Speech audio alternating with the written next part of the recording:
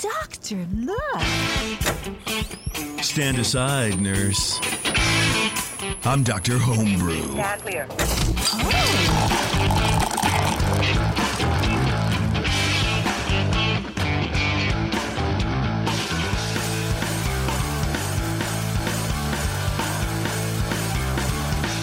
What's going on, everyone? Thanks a lot for coming back to another episode of Dr. Homebrew.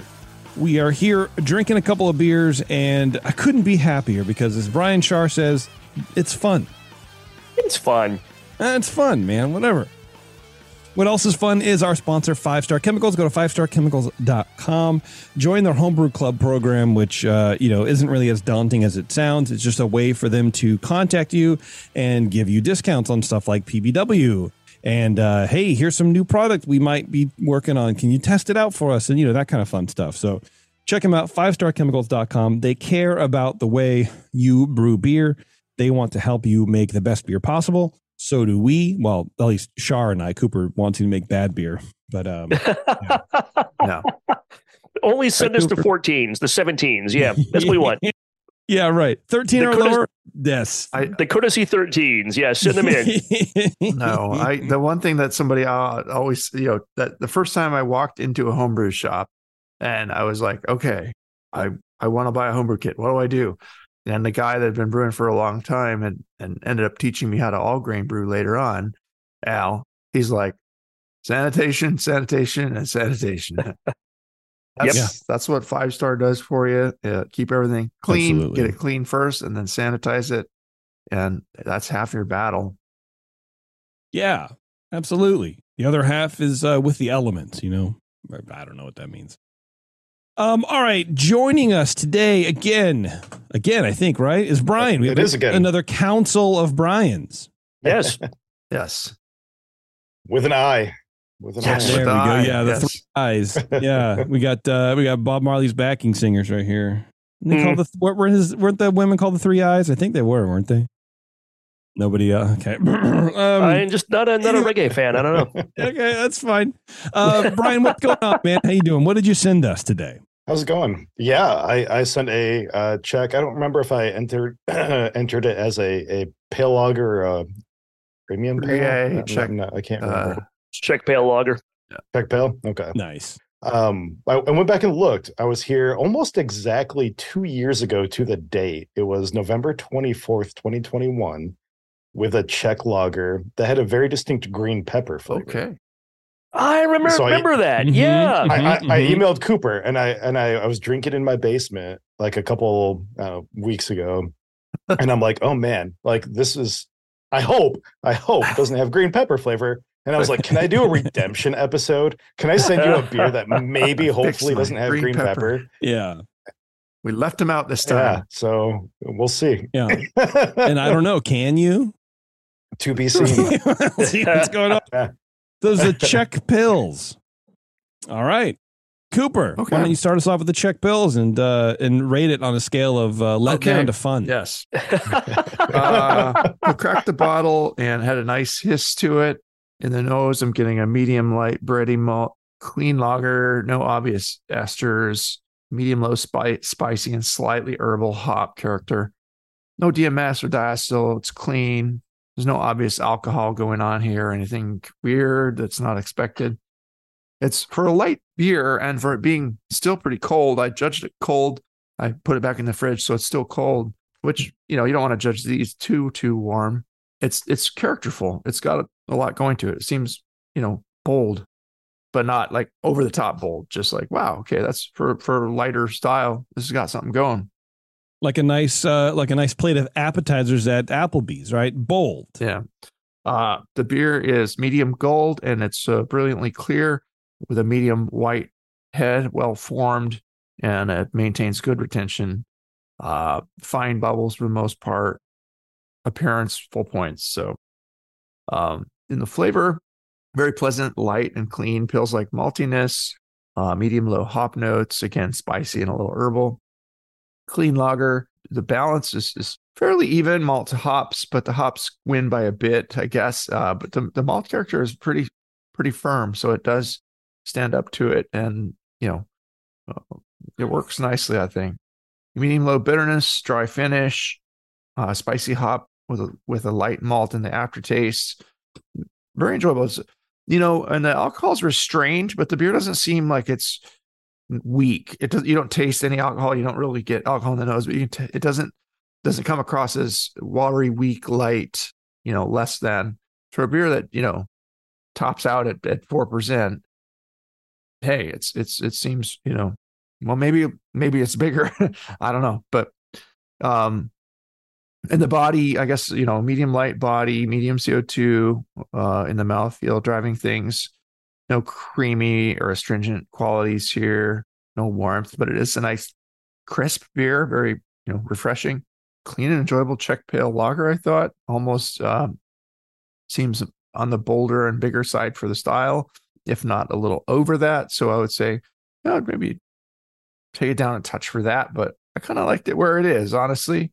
And so good solid pills. It could pass as a premium pale lager, Czech premium pale lager, but you could lighten it up a little bit if you wanted to, but I can't find anything really wrong with it. It's a 40 to me. I'd say it's excellent beer.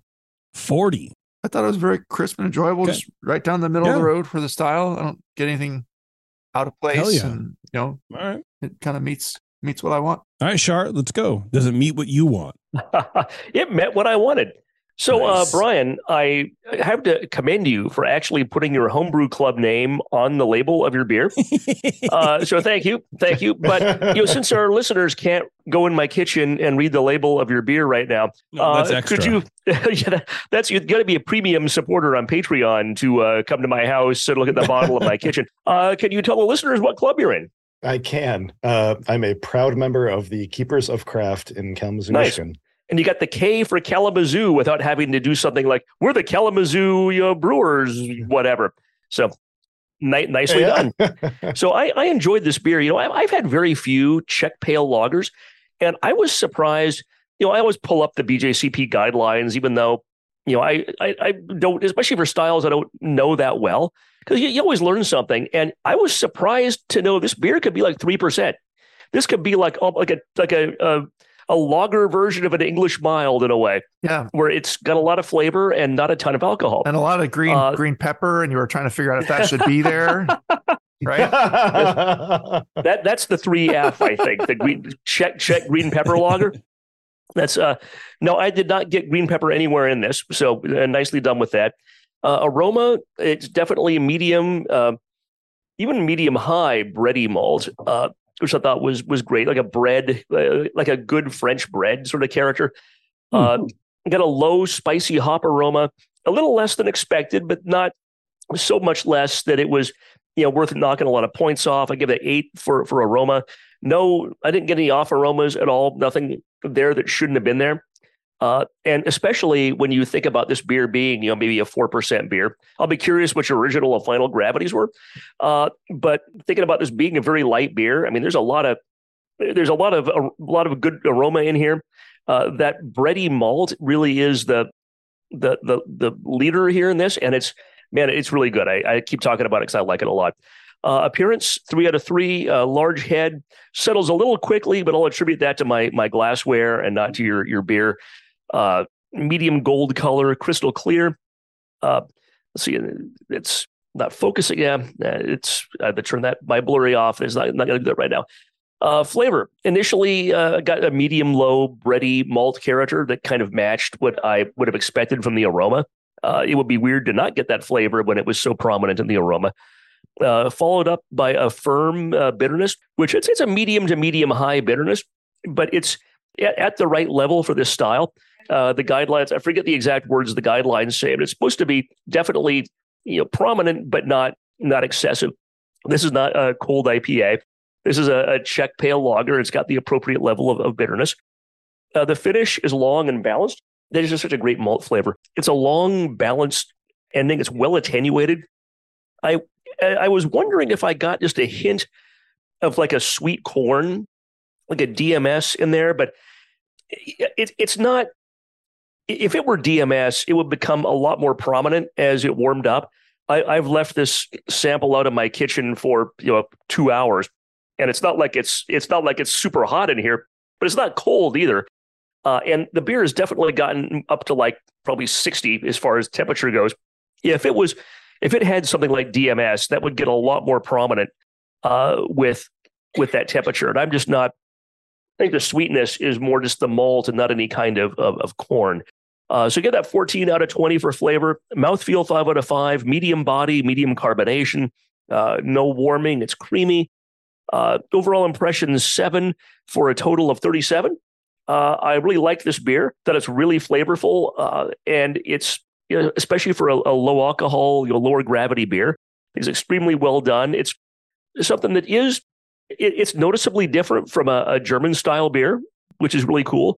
It's not on a different planet than Germany, but it's next door, and it's got a definite Czech character to it, which I liked. If there was DMS, you get away from that by boiling for 90 minutes with Pilsner malts. I'm not telling you personally; it's more for our listeners, so they have some idea what to do about DMS. You want to make sure you have a longer boil with a lot of Pilsner malt, 90 minutes, even 2 hours potentially. Or 2 hours, and then potentially, if you have the ability to do that, well, I think it's about 160 is the temperature you want to get under as quickly as possible to avoid formation of DMS. Does that sound right, Coop? When you're cooling, you want to try to get through that danger zone, and I think it's about 160 you want to get to as quickly as you can. Yeah, I think it's like the 140 to 160 range, kind of in there. Okay, if you're up towards 200, 180, 200, you don't have to worry. But once you get down in that middle, that's okay. I think that's where the conversion of the SMMS to DMS would occur. Yeah, sounds good. But yeah, I think it was really well done, Brian. I appreciate you sharing this with us, and I'm looking forward to hearing all about it. Yeah. Very cool. Yeah, I like this beer. It's it's almost like a Imperial Czech Pilsner, an ICP, Insane Clown Posse beer. That's what this says. It's AO and Juggalos. Are you down with the clown? No, until I hit the ground, baby. But no, also not at all. Yeah, it is.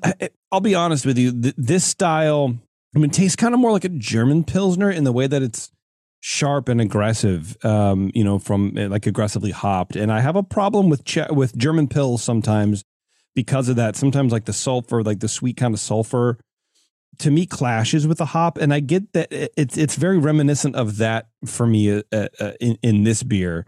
So I think it is a little too robust. I think if you drop it like 20%, maybe 10%, for me, it would be much more approachable. But it is very clean. I do like it a lot. I like the flavors and the characteristics. It's just, I think, a little too robust for me. I think for my personal if we're sitting down at a judging table and we all found that we said that, and I said it too, we might just kind of adjust, like, okay, I was maybe a little generous, okay, let's go to a 38 or something like that, or, and average it out. But it's a really well-made beer. There's no denying that. It probably is stronger than 4% if I had to guess. So, I forgave it for that just because I liked a lot of the other elements. But I did pick up on what you're saying, JP, and I think that's the water a little bit. The waterness is accenting the bitterness of the hops a little bit more than it would with the same amount of hops in that really soft Czech Pilsen water. So that super low mineral water, just enough calcium to get your starches to convert and keep your enzymes working in the mash. Because this is more minerally. It is, yeah. Okay. So I'm finding that now too. And as it warmed, it probably would be even. Well, as it's cold, it's kind of maybe a little biting that way too. But I don't know. Brian's tasting as it's warmed too, and you're getting a bolder character yet. So I like when it's cold. It's nice, and I got it as crispness too, which is it is supposed to be crisp and refreshing and smoothly drinkable. I think it's like honestly 85% there. I would probably give it a 35 to 37. Yeah. I think it's a very good territory. Absolutely. Yeah. But Brian, go ahead and tell us about this beer, man. Let's go through your recipe. Yeah, awesome. I'll start off by addressing the elephant in the room. This beer did end up being right around 5%. Okay. So it was probably a little bit above what like the normal, I guess, Czech Pale Lager like ABV range was. So So I've I entered this beer into multiple competitions before I sent it to you guys too, in both regular Czech and in premium, and it sort of bounced around, and so I'm still not 100% sure where it actually belongs. But based on your feedback, I really think that this particular recipe is probably a premium. But really, there's not a whole lot to it in terms of malt. It was 98% Wehrmann Pilsner. I think it was their Bohemian malt, and then 2% Melanoidin. I didn't decoct this. I kind of bounce around year to year, decocting or not decocting. This was not decocted, and about 25 IBUs of SOTs in the boil at 60 minutes, and then another 5 at 5 minutes. So about 4 ounces total for this beer. I used to ferment. I'm going to butcher this. I think it's Bujoyevit or something like that. Strain. It's White Labs 802. Is that how you pronounce it? I don't know. Bujeweiss. I've Googled it. Yeah, it sounds like Bujeweiss, but yeah, Booty Weiss. Booty yeast, yeah. So it's the first time using this yeast. I like it. I think it's certainly very Czech-y or whatever, but yeah, I mean, that's really about it. I mean, fermented at, I think, like low to mid 50s, normal diacetyl rest once it was at like 65-ish% attenuation, and then cold crash. What was your water? So the last time I was on with the green pepper check, you made the same comment that you thought it was very minerally. And so that actually sparked a whole new thing with me in my brewing, like for all of my beer, because I normally use Brewing water, like as a spreadsheet to do the water for my beer, starting from RO. And I kind of thought that maybe all the beer that I was brewing was maybe too minerally. So this particular one, I only got up to 50 parts per million on calcium and just called it. So it should be pretty, supposedly pretty not minerally, but I agree with you. I was talking with my girlfriend earlier today too. It kind of tastes minerally. Yeah. So by the numbers, sure. just enough calcium to convert, and that's what you got. I don't know. It's not like super sulfatey to me. It's not super minerally, but it plays really crisp, and it plays, I don't know. There's a lot of, it's very well carbonated, and that's going to drive a little bit of bite too, a little carbonic bite, but I don't know. Yeah. The minerally quality, it's odd. Did you get it, Brian? Do you find it to be minerally seeming or like sulfate heavy? Usually I'm pretty sensitive to mineraliness, and I'll give you that licking a rock feedback. I can, it's maybe somewhat, but I don't think this is one that's really out of line. This is not one that I drank and like, oh my God, the water was over adjusted, or it was, I could be talked into it being a little minerally, but I don't think it's excessively so. Well, I think the level we're talking is not licking a rock straight to that. It's like more like a German Pils than a Czech Pils, like JP was saying. And I could see why he kind of maybe said that, because it does play. But I think maybe it's just partially the bitterness. You put a lot of hops in this, and it's the bit. Yeah, for me, that's what struck most was the bitterness, and then as I was tasting it, the mineralness, the mineralosity, kind of came through a little bit more too. And so to me, it leans more German Pils than Czech Pils. But to be fair, I haven't had many Czech Pils that aren't Pilsner or Kel. So what are you gonna do? So would you want like the bitterness to be more like in balance with the malt, but have like that sort of like bursty, like I aroma? think so. And the other Brians can correct me if I'm wrong, but I think that's the Czech Pils kind of style. It's like it's not as aggressively bitter, but I think it's more on the sweet malt side. Yeah, it's let me pull this up here. So we're still on the autumn seasonal beer. Let's see, 3A. Yeah. If we're going to talk about Czech Pale Lager, bitterness is prominent but never harsh, is what it says. Yeah. And then for the premium pale lager, bitterness is prominent but never harsh. So same thing. And I would say that saying it's harsh is not what I mean in bitterness wise, but it is aggressive. It's an aggressive bitterness, because harsh to me denotes there's an error or it's unpleasant or something like that, and it's not that. It's just I'm taken aback by it because we're trying to categorize it, so it's a little bit like it's a little different. Yeah, I mean, aggressive is more than prominent, and I think that's kind of a perception that it's.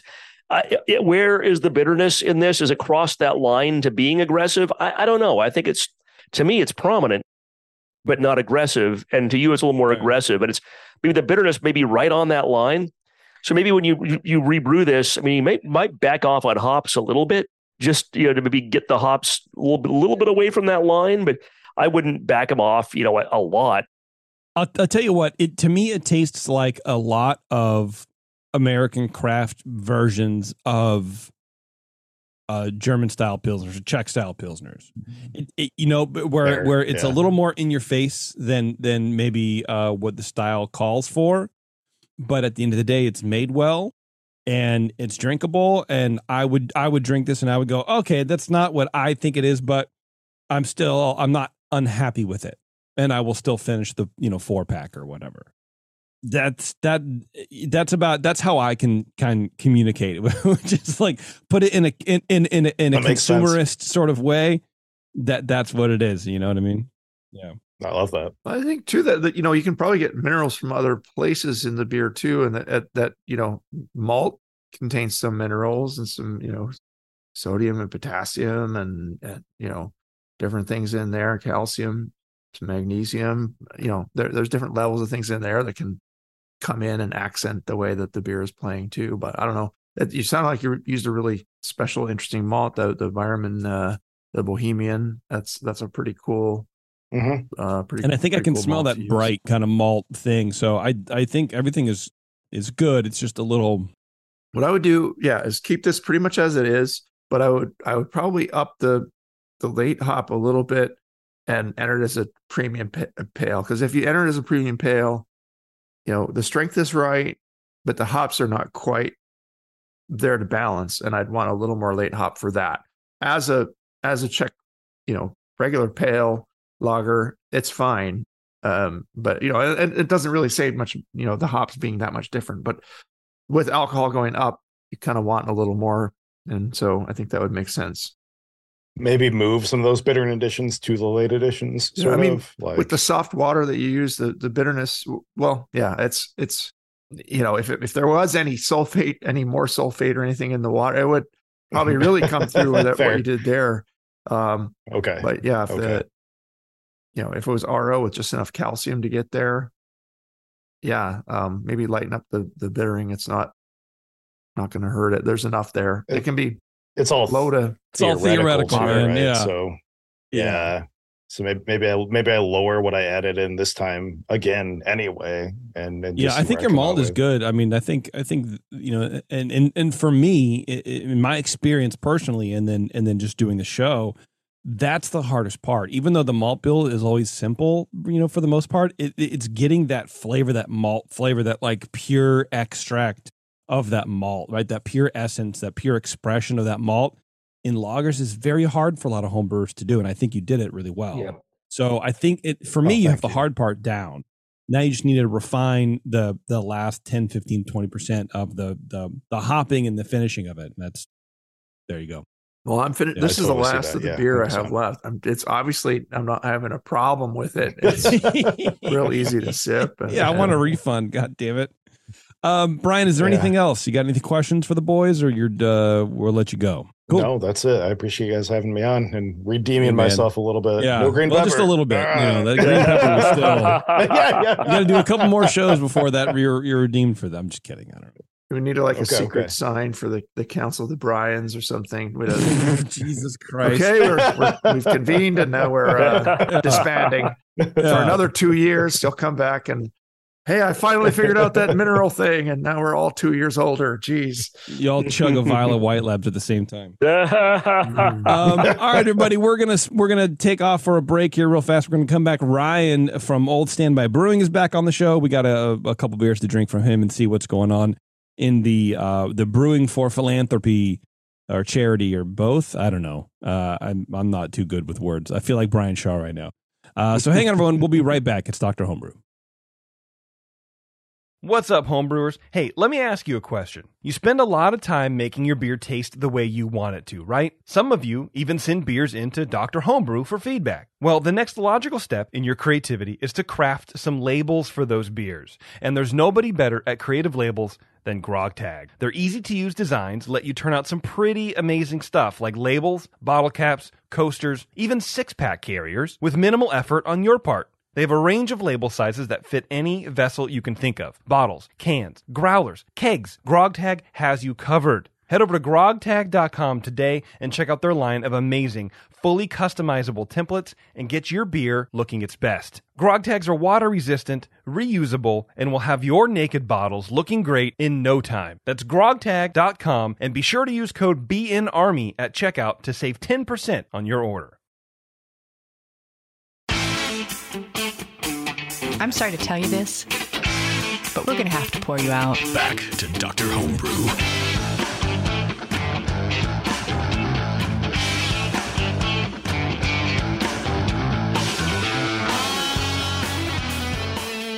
All right, thanks a lot for sticking around, everybody. We have Ryan back on the show. Ryan, what's going on, man? Hey, doing good, man. Appreciate you guys having me back on the show. Of course, yeah, anytime. Anytime you want to send us beers, we're willing to dissect and chat help about me drink them. Yeah. Turning into a little series here too. Yeah, yeah. We're getting to know you over time. We're talking about doing a little matchmaking for you or something. Someday. Absolutely, Man, yeah. That'd be super fun if we could make it happen. That would be. Yeah, we should totally do that. And Ryan, of course, is from Old Standby Brewing. And just to recap our listeners, Ryan, what is it that you do? You brew beer for charity. For sure. Yeah, I'm a home brewer. I've been a home brewer since the 90s, but a few years ago, I decided to try to raise some money through beer. And I reached out to some local small breweries around town, and they loved the idea. And so we brewed a beer, and it just kind of blossomed from there. I have 3 companies, Yakima Valley Hops and Imperial Yeast and Link Malt, to donate all the ingredients. And I hit up breweries and see if they want to brew a charity beer with me. And so we work on a recipe together and decide on a charity that we're passionate about. And we brew the beer, and the brewery handles all the sales, so I don't get involved in that. And then after the beer is done, yeah, totally. They handle all the sales, and then we both promote the beer, and then they make the donation directly to the charity that we chose after the sales are done. And so just finished up number 11, going on, finishing the second year of this, and I'm already planning some for 2024 now. So nice. Yeah. The last one, or one of the last ones we drank, was for the Dornbrecher. Is that how you say it? The Children's Hospital? Yeah, for and sure. I heard it on a podcast the other day, and I was like, why does that name sound familiar? Oh, really? Okay. And then I remember the show. I was like, oh yeah, because and the pod was about specifically they were getting like a bunch of bomb threats because they were doing a bunch of, I think it was like maybe transitional care or something like that, and Moms for Liberty tweeted about it and edited some video, and like they were literally getting bomb threats about it, and they had to shut the hospital down and stuff. I was like, oh yeah, that's right. Right, yeah. I didn't know if that timeline matched up or it was after that or whatever, but yeah, that must have been after. Yeah, I brewed that one with Zeugelhaus in Portland, and that was a good beer. that one benefited Dornbecker's. So yeah, Dornbecker's is amazing. Man, they only do amazing things. So of course, I mean, how can you not? How seriously? Can you not? Yeah. Can we briefly? I wanted to ask a question. Briefly. Yeah. So we know where Yakima Valley Hops is. You got Imperial Yeast out of Portland. I don't know a whole lot about Link Malt. Could you tell me a little bit about what their vibe is, where they're from, what they do? Yeah, they're up in Spokane. Okay. So way up there in Northeast Washington area. And Link Malt is like a subdivision of Link Foods. So they're a co-op, and they work with all these farmers. They're one of those places in Spokane where you can sign up to get those fresh food baskets. Seasonally, whatever's ready seasonally. They provide that, but then they work with the community. They're super tied in with the community and helping people out. hungry folks who just trying to make ends meet and everything. So they help out there. And then they, about 8 or so years ago, they started a malting division. And so Link Malt has been doing craft malting now, and I think they doubled their capacity like around year 3 or 4. And so they work with farmers in Washington and Idaho and a little bit in Eastern Oregon. And so That's really cool. Yeah, they've been a great company so far. And man, it was just like an introduction through the Yakima Valley Hops people. When I was trying to get this all rolling, I was like, man, it'd be sweet if I could get a malting company to donate some malt for these collabs. And they're like, oh, you should talk to Brian at Link Malt. And I called him up. Man, we just hit it off right away. And he was like, where can I send the malt? So let's get this going. So another Brian. It's been super cool. It's good to know there's a Brian involved. Yeah, for sure. Yeah. He's got to be an I Brian too. That makes it feel better, honestly, that there's a Brian involved. Yeah, I love Imperial and Yakima Valley hops too. So yeah, it's all good. Not to discount any of those, but I just wanted to learn a little bit more about that. Sure. So thanks for that background. Yeah. That's cool. Yeah, totally. Before we jump into the beers, Andrew in the chat, those old listeners will recognize ZZ in the forum. He says, I don't know, Andrew, maybe. Okay, here's what he says. This is the negative to the show. It's a good beer, but you guys have to nitpick the beer following the guidelines to a T. It's good feedback, but it always sounds really negative. And I don't disagree with him, but I just wanted to bring that to light, and maybe we chat about it for just a quick second, where I hope it doesn't come off as negative, but he's right. That is the downside of the show, where it's not a positivity fest, because you're never going to improve your beer if everyone's like, I fucking love that. I want, give me $100. I will pay you $100. It's not a bad point, but I made I made a point in that, like a couple of the earlier episode, there was, we were talking about like a bunch of flaws, but I loved the concept. And I made sure I talked about how that was a really cool idea. That was a thing that not a lot of homebrewers do. And I thought that I tried to give, if you're going to give criticism, you need to give positive criticism as well as negative criticism. Totally. I mean, if you're not going to look past, if there's diacetyl in the beer, if you get artificial butter in the beer, to me, it's not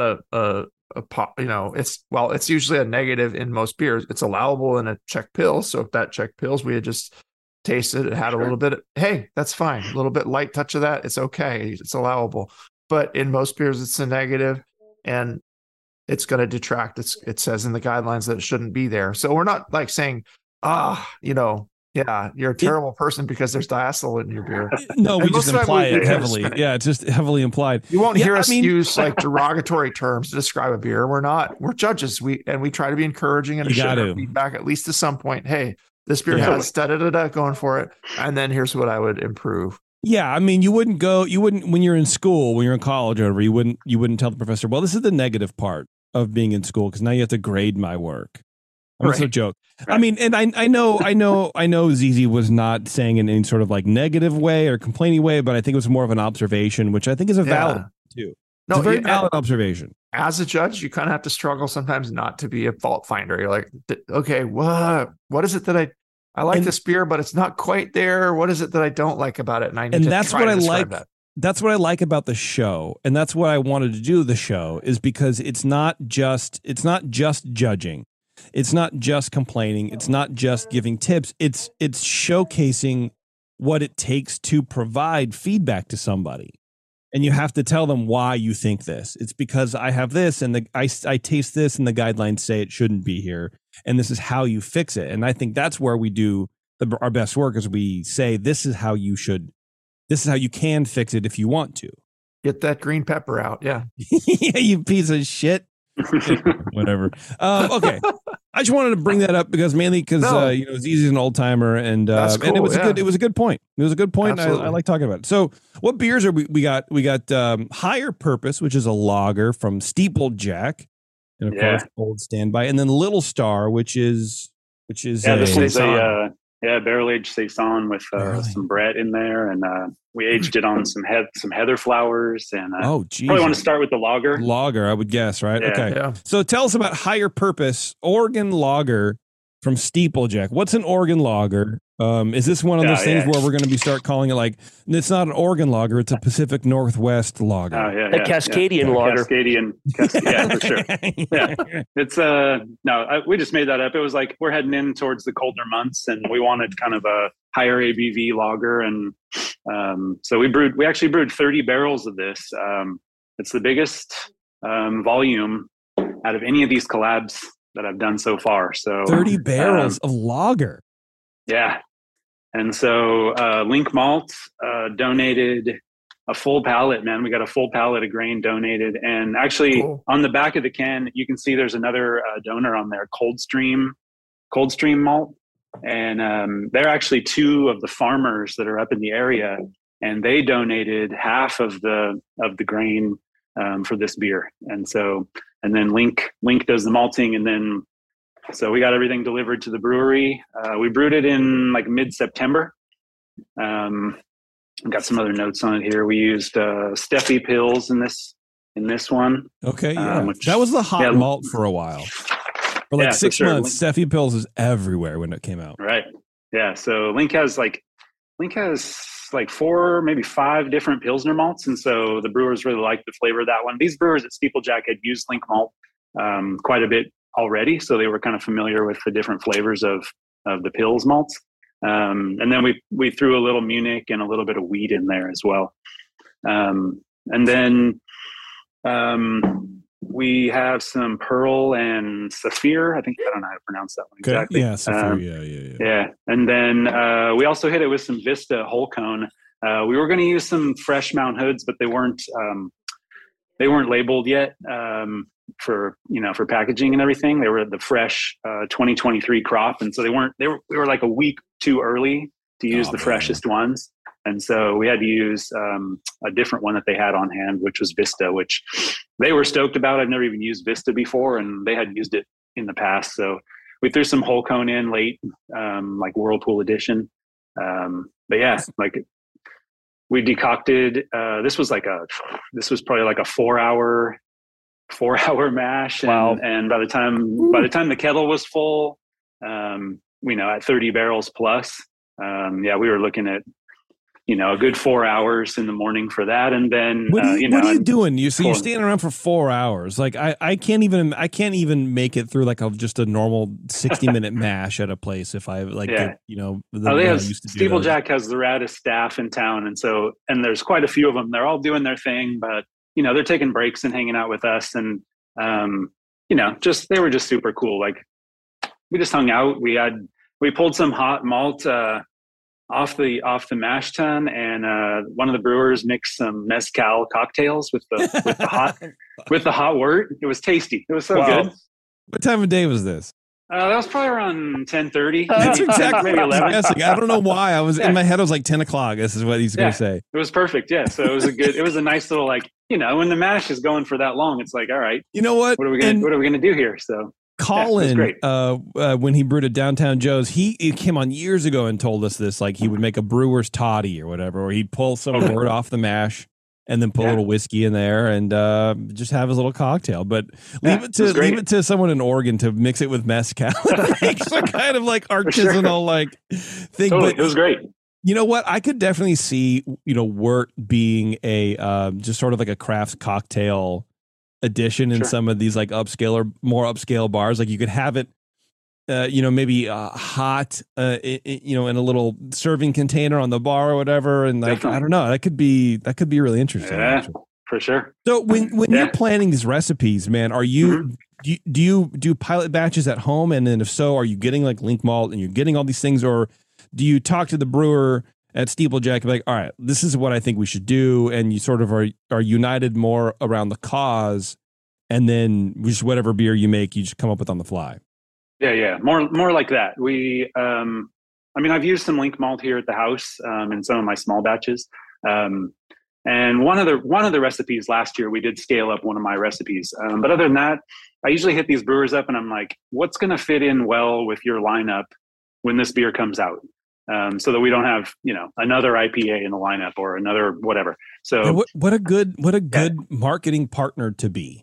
I mean, I think, I think it's a great lesson for people who want to do this themselves. Don't force it. whatever Totally. works for the brewery in For their sure. Yeah, lineup. I'm just trying to be as flexible as possible with these breweries because they're opening up a space in their brew schedule to brew an extra beer for charity. So I'm like, I try to be as flexible as possible and provide whatever they need, really. So, well, and I think it's you're going about it the right way because you're using the technology or the terminology. You know what I mean? And so I think that goes a long way too. There's a lot of respect being shown, totally. That way as well. So yeah, for sure. Okay, Yeah, so you just hit it and you go. So do you go through email and be like, hey, this is maybe what we should do, and you plan the recipe and then you send it to everybody and you go, okay, this is when we need it, and then you do all the coordinating. Totally, yeah, I do all of that. Once we usually do a Zoom chat like this with the brewers, or through email or phone call, like you said, and then plan out the whole recipe, and then once we have our brew date decided, it's like I place all the orders, and these companies just deliver everything directly to the brew house, a day or two beforehand, and then I show up and we brew the beer. So it's like Amazon, but with nice people, for sure. with nice owners. Totally, who actually give a shit about the world. They seem to know how to do a good lager. It's very clean, and it's got a really nice aroma. You get that alcohol though too. It's like a nice clean alcohol mixed with that clean lager, and it's like, okay, this is a little. It's bold, but it's not actually don't even overpowering. get the alcohol. Like you could tell me this is 5.5, and I go, yeah, but it's 6.3. Yeah, it's surprising. Damn, dude. How long was it lagered for? We pushed this one out pretty quick. I think it only lagered for maybe 2 weeks after primary was done. So a shorter amount of time for sure. But they've got their methods and they just stick with them. So it seems to work. Yeah. So it tastes good. Yeah. For sure. This brewery, they have three different locations. They've got the first location was actually in Portland on the east side, and they turned an old, century-old church into their pub. And that place is amazing. If you haven't seen any pictures of it, you should check it out on their website. It's super cool. And they have a 10-barrel kit there that they brew a lot of their R&D batches and then smaller one-off beers too. And then out in Hillsboro, which is west of Portland, they have another pub out there, and that's where their 30-barrel production brew house is. And they do all the packaging and everything out there. So that's where we brewed this beer. And then they also have a pizza shop that isn't a brewery. And I think that's over in Beaverton. So I'm kind of surprised. Southwest. Yeah, I'm surprised they didn't just send you over to the 10-barrel area. They had enough confidence where they're like, yeah, we'll invest 30 barrels into this. Totally. Yeah. We talked about it actually. That it was like, what's going to work best for the scheduling and which brew house are we going to use? And I was like, if we do a lager and we can kind of keep it at that 2,000 pound weight limit on the pallet of grain, we can get away with the 30-barrel batch and then package some of it. So if we had only done the 10-barrel beer, we wouldn't have hit any of it into cans at all. It would have just been on their draft. On draft only. And so, we were able to actually package 10 or 12 barrels of this beer. And then the rest of it's on draft all over. So they must be doing a lot over the bar then in that 10-barrel. That's great. Good for them. Yeah. They're a busy spot. So I pulled up their website and looked at some photos. You're not kidding. This place is really cool looking. That's an amazing location. Man. It is. Yeah. They spared no expense on their church. Wow. And they've just done, and they're fairly new. They've only been around in the Portland scene for, I want to say, less than 5 years. Wow. And of course they were able to pull brewers from all these great breweries with all this experience, and they pulled some people together, and they have just a super cool staff. And I got to work with, working with everybody. It was really cool. They're pulling these brewers, but they're still doing 2-week lagers. I don't know. I'm just kidding. What's the charity? What's the cause that this beer's going for? So this one, two different charities for this one. So the Women's Craft Fermentation Alliance, they have the WIBS conference every year. And this year I was a speaker. I was invited to talk about brewlanthropy. It's a weekend event, and they invite people in the industry from all over the world. And it's an online event, and it happened at the end of October. And so we kind of brewed this beer specifically for that charity. And then the other one is Mashing Barriers. That's this one right here. And the Oregon Craft Brewers Guild they put together an internship program to try to get a little bit more diversity in the brewing industry. And so they actually have a paid internship where a brewery will do the hosting. And the next one is going to be out in Bend. I don't know if they've named the brewery or not yet, but they've done it 2 or 3 times now. And then these people end up working in, usually they stick around and they get hired directly at these breweries. But yeah, this internship kind of helps get someone new into the brewing industry or fermentation space where they normally wouldn't have that opportunity. Excellent. Yeah, cool. For sure. Those are 2 great causes. Absolutely. Yeah, we, Women's Craft Fermentation Alliance. We had Melissa and Michelle on our show a while back, and totally. Great. For sure. Great people. Yeah, Michelle's a friend here. She's a home brewer up here in Portland, and we did. She organized the Black is Beautiful homebrew collaboration that we did during COVID, where we supplied these. She got 12 homebrewers together, and she took donations directly, or actually people donated directly to the charities, and then we rewarded them with these mixed 12 packs, and we raised like over 10K in donations for these charities during COVID. Wow. So yeah, Michelle's awesome. Pretty rad. She's the one who actually teamed up with me to do the Brewlanthropy, the little talk that we did for the WIBS conference. Yeah. So she's a very good ideas person and a total no bullshit kind of a person. Like what face value is what you get. For sure. Yeah. And she just started this other new, I guess it's sort of a nonprofit, but it's for just to bring awareness. It's called the Evergreen Initiative, I think it's called.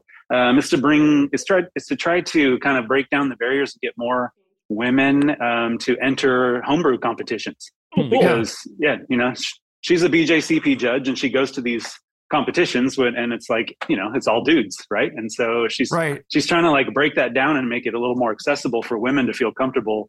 Because there's plenty of women who are homebrewers out there, but they might not feel comfortable entering the competitions. So, and what do you do as a competition to welcome them? Yeah, there was a lot at their talk at HomebrewCon. Michelle and Melissa went into a lot of detail and did some research on why that is, and polled some people on what's going to make you feel comfortable entering the competition. What could a competition do better to be more welcoming? And I think we all should be, just hey, let's bring them all in. They're out there brewing.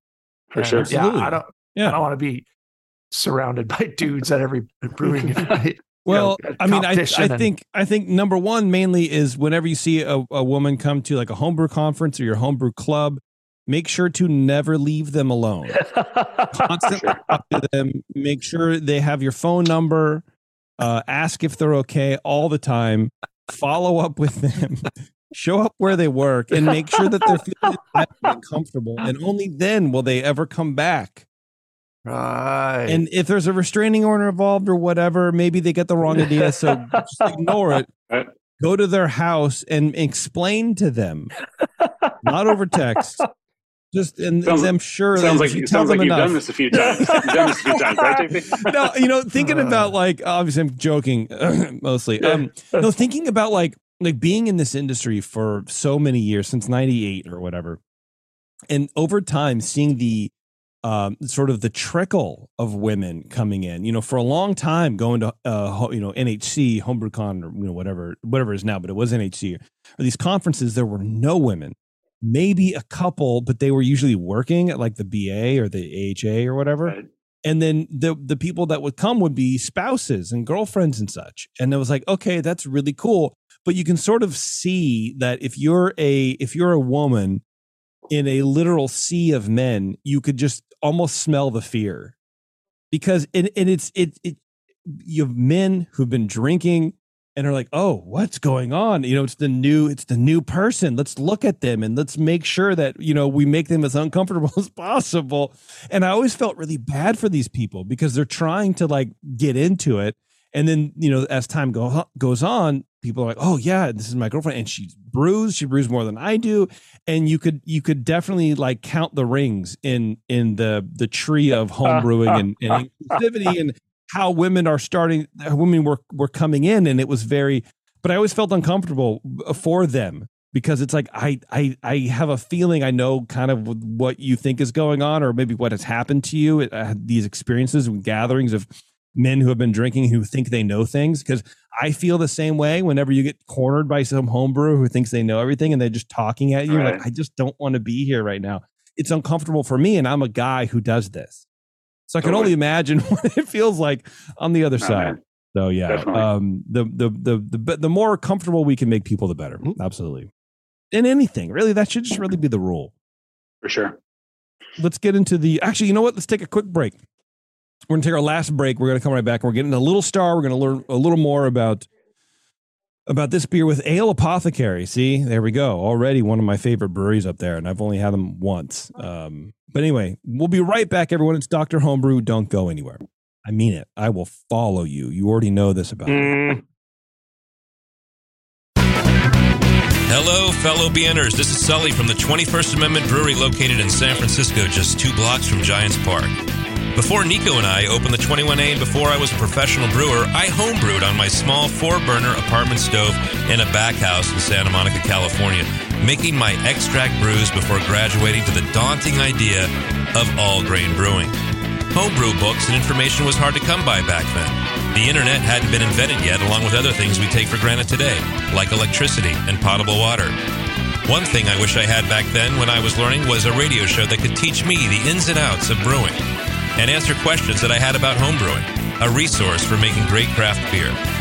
The 21st Amendment Brewery is excited to be a proud sponsor of Dr. Homebrew, a great show that teaches you what you need to know about making incredible beer. Good stuff. Listen up, you might learn something. I certainly did. And thanks for your support. Tasty Crack Games.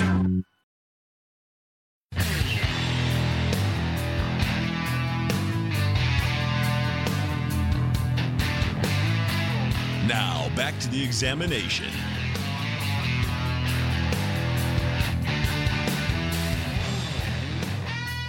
All right, thanks for hanging around, everybody. We are back here. We're speaking with Ryan from Old Standby Brewing. He does a lot of brewlanthropy, is what he calls it, which is brewing for charity with a lot of commercial brewers. And, he's already mentioned Link Malt and Yakima Valley hops and Imperial yeast. So he's sort of making a name for himself, running around, brewing at other people's places and not having to clean up, which I think is the way to go. But he helps with the cleanup. Yeah, a little bit. Yeah. I wouldn't. Kidding me? I'm here. No, I'm here for you. I'm here. Yeah, I don't know, whatever. All right, what's this beer? What is this beer? Because I love Ale Apothecary beers. I remember when we had them on the session several years ago. Those beers were all just amazing. Whoa. Yeah. Paul Arney is a former brewer from Deschutes, going way back. I think he was there late 90s. Yeah, he was there for quite a while. And then he branched off about 10, 12 years ago and started his own thing, wild fermentation, spontaneous fermentation. And he's got this brewery out at his house. He lives kind of up in the woods, kind of west of Bend. And so he does all the brewing up there. And then in town, he's got a barrel aging and tasting room. And so I hit him up last year, actually. And the timing wasn't right, and we kind of made it work later on or into this year. And we actually brewed this beer in April. And so amazing. Yeah, I'm just going to interrupt. It really is. It's so good. I don't know how he does it. I don't know how he does it, but I'm having flashbacks of that show because it was just me, and I got to drink all these great beers, and I was a little disappointed because I had all these beers left over because I couldn't finish them. You sent me like these really nice bottles. Yeah. And it's so like the sourness is so round. Yeah. And totally. There's so many layers to it, and it is not over the top. It is not obnoxious, and it's so smooth and blends so well. Yeah. What was this experience like? Because he's probably one of, the most, I don't want to say underrated, but maybe unknown kind of farmhouse breweries. If you're sort of in the know, then you know about it. But this man should be Vinny level. To be honest with you, he's one of the 100% probably top 5 sour producers that I've ever had in my entire life. Totally, yeah. He's just one of the coolest dudes too. And when this beer came out a few weeks ago, he invited me out, and it was on the same weekend that they have their club event. And so once a year, he's got a kind of like his his club members, and they cap it at 350, and it sells out at the 350 every single year. Oh, like beer club. And so for sure. Yeah. And so it was their club weekend. And so I hung out there for like the whole weekend. Friday they had this beer release, and then the next day was just the whole club day. And I got to talk to all these people who are like driving and flying in from all over the country because they're members of his, kind of reserve society. God. And man, and they're all just so stoked to be there for this event because they know what the product is. They know what they're getting. It's unbelievable stuff. Yeah, so it is. It's like and I'm probably blowing way too much smoke, but I don't really give a shit. It's almost like a luxury brand, where you go like they say the Hermes bags, which whatever. I don't know. I watch, I guess, a lot of TV, where it's like you have to sign up to be to even go in to buy anything, but you don't know what you're able to buy. You just have a reservation to go and meet with a person, and they say, well, this is what we have right now. Right. And people are always going to buy it because they know the quality. They know it's there. That's my dumb equivalent. No, yeah, I get it for sure. Yeah. Yeah. I mean, all these people were so stoked to be there. They get some certain bottles that aren't really available to the public for being in this, kind of club. But then, so they all show up in the morning. They're like, they get their case of, bottles, and then they stick around, and it's like a tasting event, and he's just pouring that, him and his staff. It's him and his wife, Stacy. And then they have one other guy, Connor, who actually started volunteering there 10 years ago. And then they made him an employee, and now they've made him a part owner, just because he's just so good at what he's learned with, hanging out with Paul this whole time. And so he's a part owner now too. So anyway, the club event was just amazing. And yeah, like you said, he's definitely on that Vinny level, like this beer turned out so cool and so amazing. Like this was one that I was so excited to taste because I had no idea what we were going to get. We mashed this on a Wednesday night up at his house. He has these 2 puncheons that he's converted into mash tuns. And so we mashed in the night before, and then he's got these like jackets that go around them and these lids that go on there. And the mash just rested all night in these puncheons. And then the next morning I roll out there and we mash out and we sparge that grain again, and we go into his kettle, but his kettl is this kind of pieced together. It's kind of like a steampunk kind of theme in there. His kettle is only 3.5 barrels. And so we had to do 2 separate boils because we brewed a little over 7 barrels of this beer. And so you mash out and you sparge into his kettle, and you do the first boil, and he only uses whole hops. So we use some whole cone Mount Hoods for this beer. And then it's like round 2, he transfers that into like a kind of like a holding tank. And then round 2 gets brewed from the other puncheon. And then they get blended together into this tank that goes in the van, and we drive it into town, into Bend. And then his fermenter, he's got one conical fermenter in town, and that's where we fermented it with the Imperial, the rustic Saison strain. And so I was there for over the course of 3 days to do all of these things. So just a pretty amazing experience altogether. Yeah. Like, I'm just so stoked that he was like, yeah, I'll brew a beer with you. I was like, yeah, because when he does it, it's not just like, oh, it's a short beer. It's not like pale ale or whatever. It's an involved process. I mean, you're moving wort. You're crossing city lines. Totally. You're not big time. You're not stationary. Yeah. So this is a Saison style aged in oak barrels with heather flowers and can condition with raw cane sugar. It's called Little Star. I finally just took a sip of it. I've just had my nose in it for the whole time. And it's one of those kind of beers where like the nose is changing and evolving. At first it has this big hay-like bright thing. The heather is real subtle underneath, but it's in there. And the Saison style with the funk, it's just really, Brett.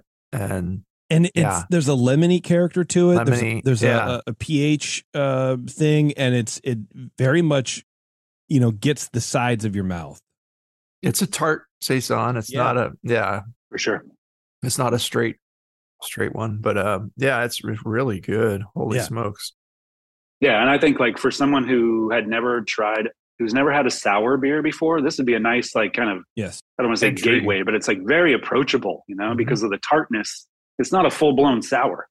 And I've had white wines that approach this kind of level of tartness, and I feel like that's generally the comparison of like, if you like this wine, you'll like this kind of style of beer. Yeah. It's soft enough. It's soft enough. It's a little more aggressive, but it's absolutely.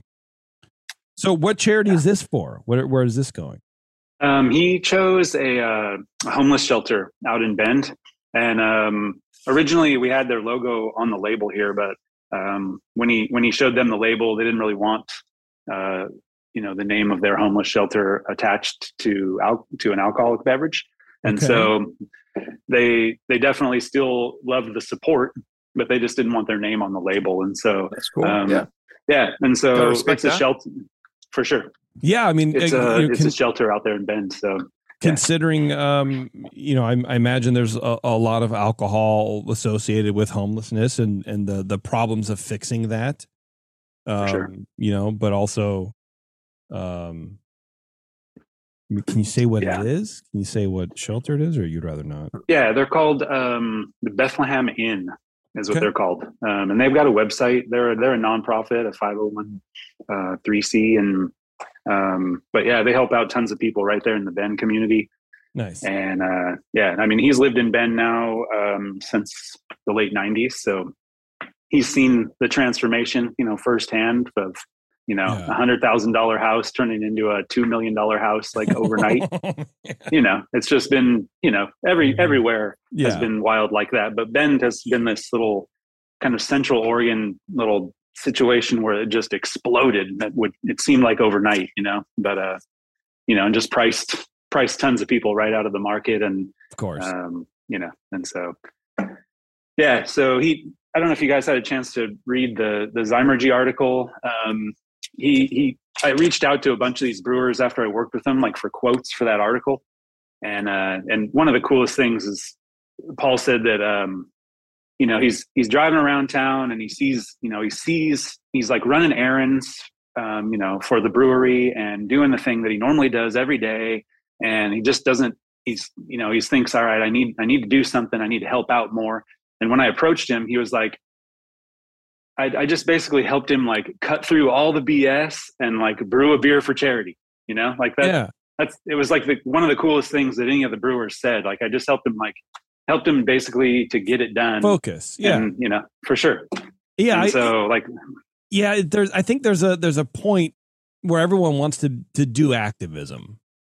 For sure. They want to help out, but they don't know how because they have all these responsibilities and they have all these other distractions. But if something comes along, I'll support it 100%. Let's do if you can work activism into what I'm doing, I think you're going to get, which is why you're probably more successful than maybe anybody else who's tried to do it, where it's you work into their schedules.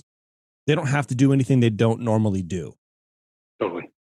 Yeah. I think it's great. Yeah, for sure. I've just tried to make it as easy as possible, as like streamlined, and work with their schedules, work with the style that they want to brew, and provide the ingredients. Like these three companies have just been amazing.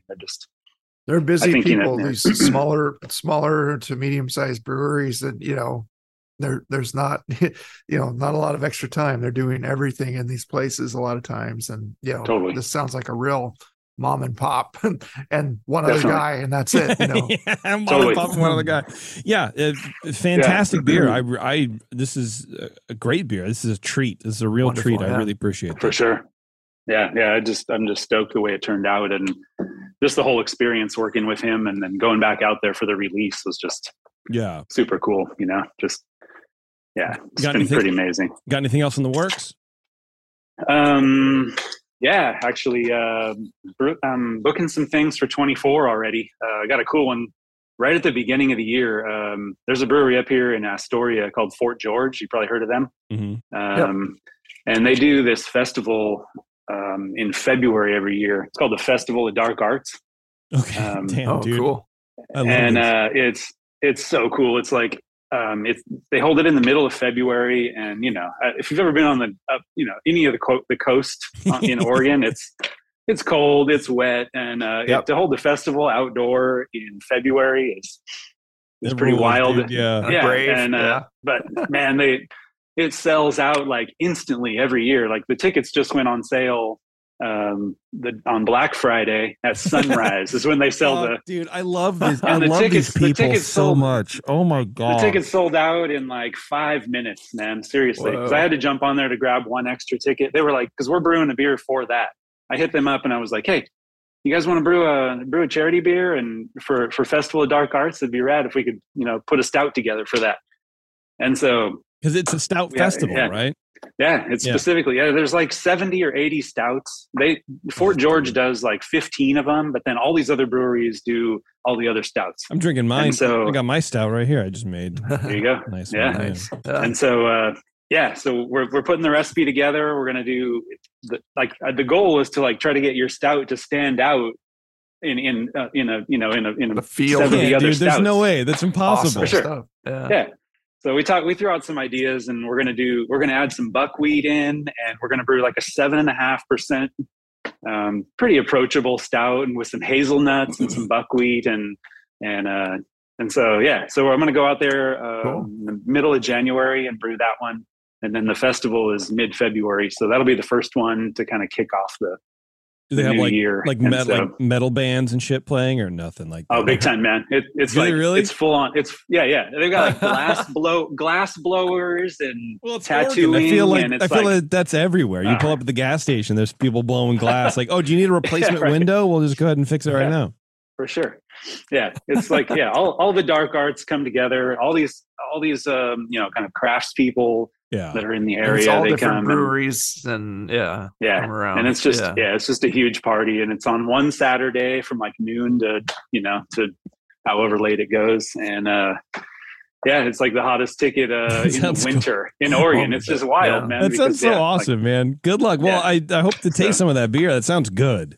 Everything I've got from Fort George myself is like really good. I like their Vortex IPA. They do some really good stuff. I hadn't heard of them, so that's exciting. And I like anybody who sort of embraces what I would say like the anti-marketing, like that kind of thing. Where it's like it's not light, literally it's dark, but but they're having fun with it at the same time, and you gotta that's cool. I like that. Find that little niche there.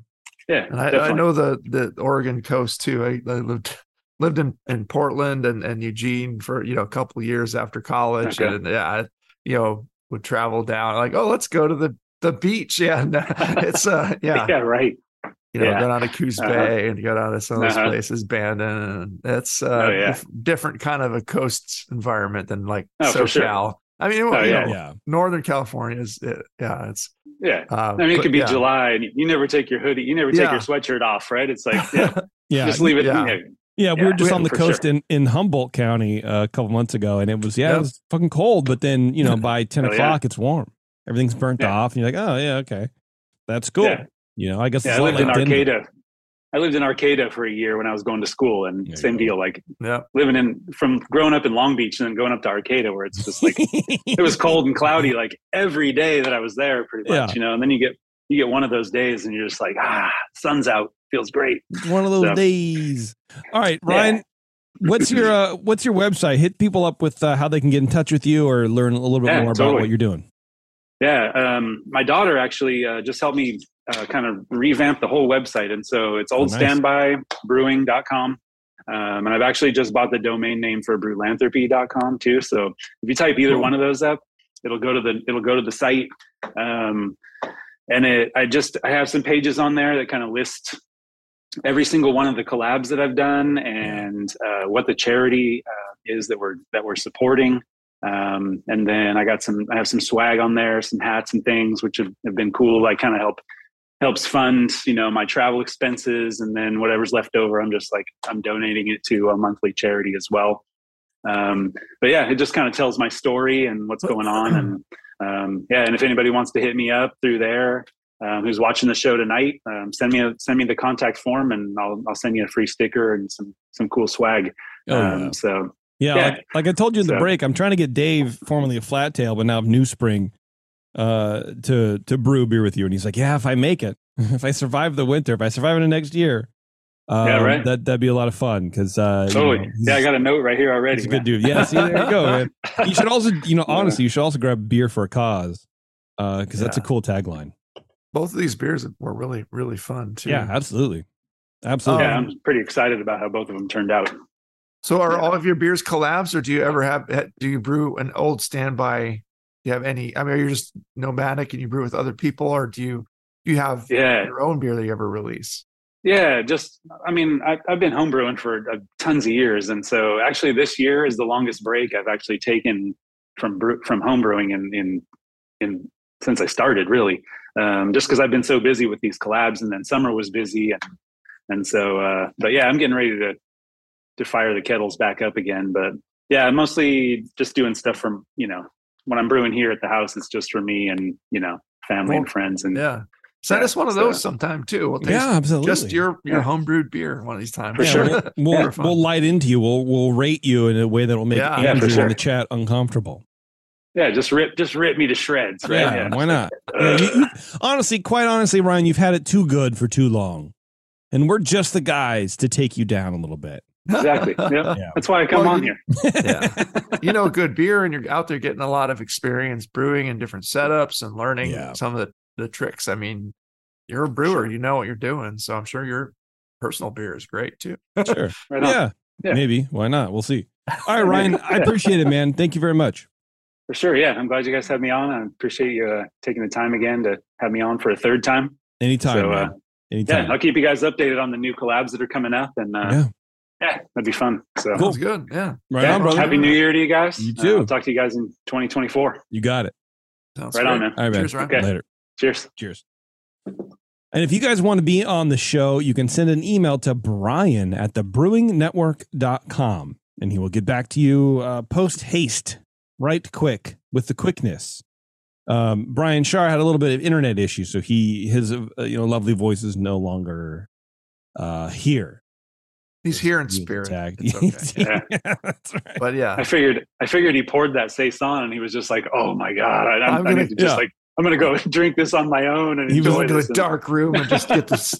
Yeah, he was so angry. He rage quit the show. He's like, I'll never get this again. We'll never top it. So hit up Brian at thebrewingnetwork.com. Get on the show. Send us whatever you want. Kombucha, fucking cider, whatever you want, dude. Sake. Yeah. Why do we both say sake? Sake. That's so odd. I don't know. We're both thinking about it, I guess. Sake it to me, baby. Mezcal. There you go. Yeah, man. It'd be good. You're going to start making hot toddies with mezcal now. With the hot wort. I've been trying to get into mezcal for a while, but I don't really drink a whole lot of hot alcohol anymore. Like I really don't. I don't make mixed drinks so much anymore, and like I'm trying to cut back on my drinking. But mezcal is always one of those things. I guess it's the style that like has very much interested me, and I do enjoy it because I like smoky kind of things. But sure, I might have to buy a bottle, see what happens. Yeah. Mixed with that hot wort, it was pretty tasty. Like especially at 10:30 a.m. Like you can't really go wrong. Smoky and cool. You can't really. I mean, you can. But well, what's the fun in not trying? All right, everyone. Thanks a lot for tuning in to Dr. Homebrew, and until next time, we'll see you later.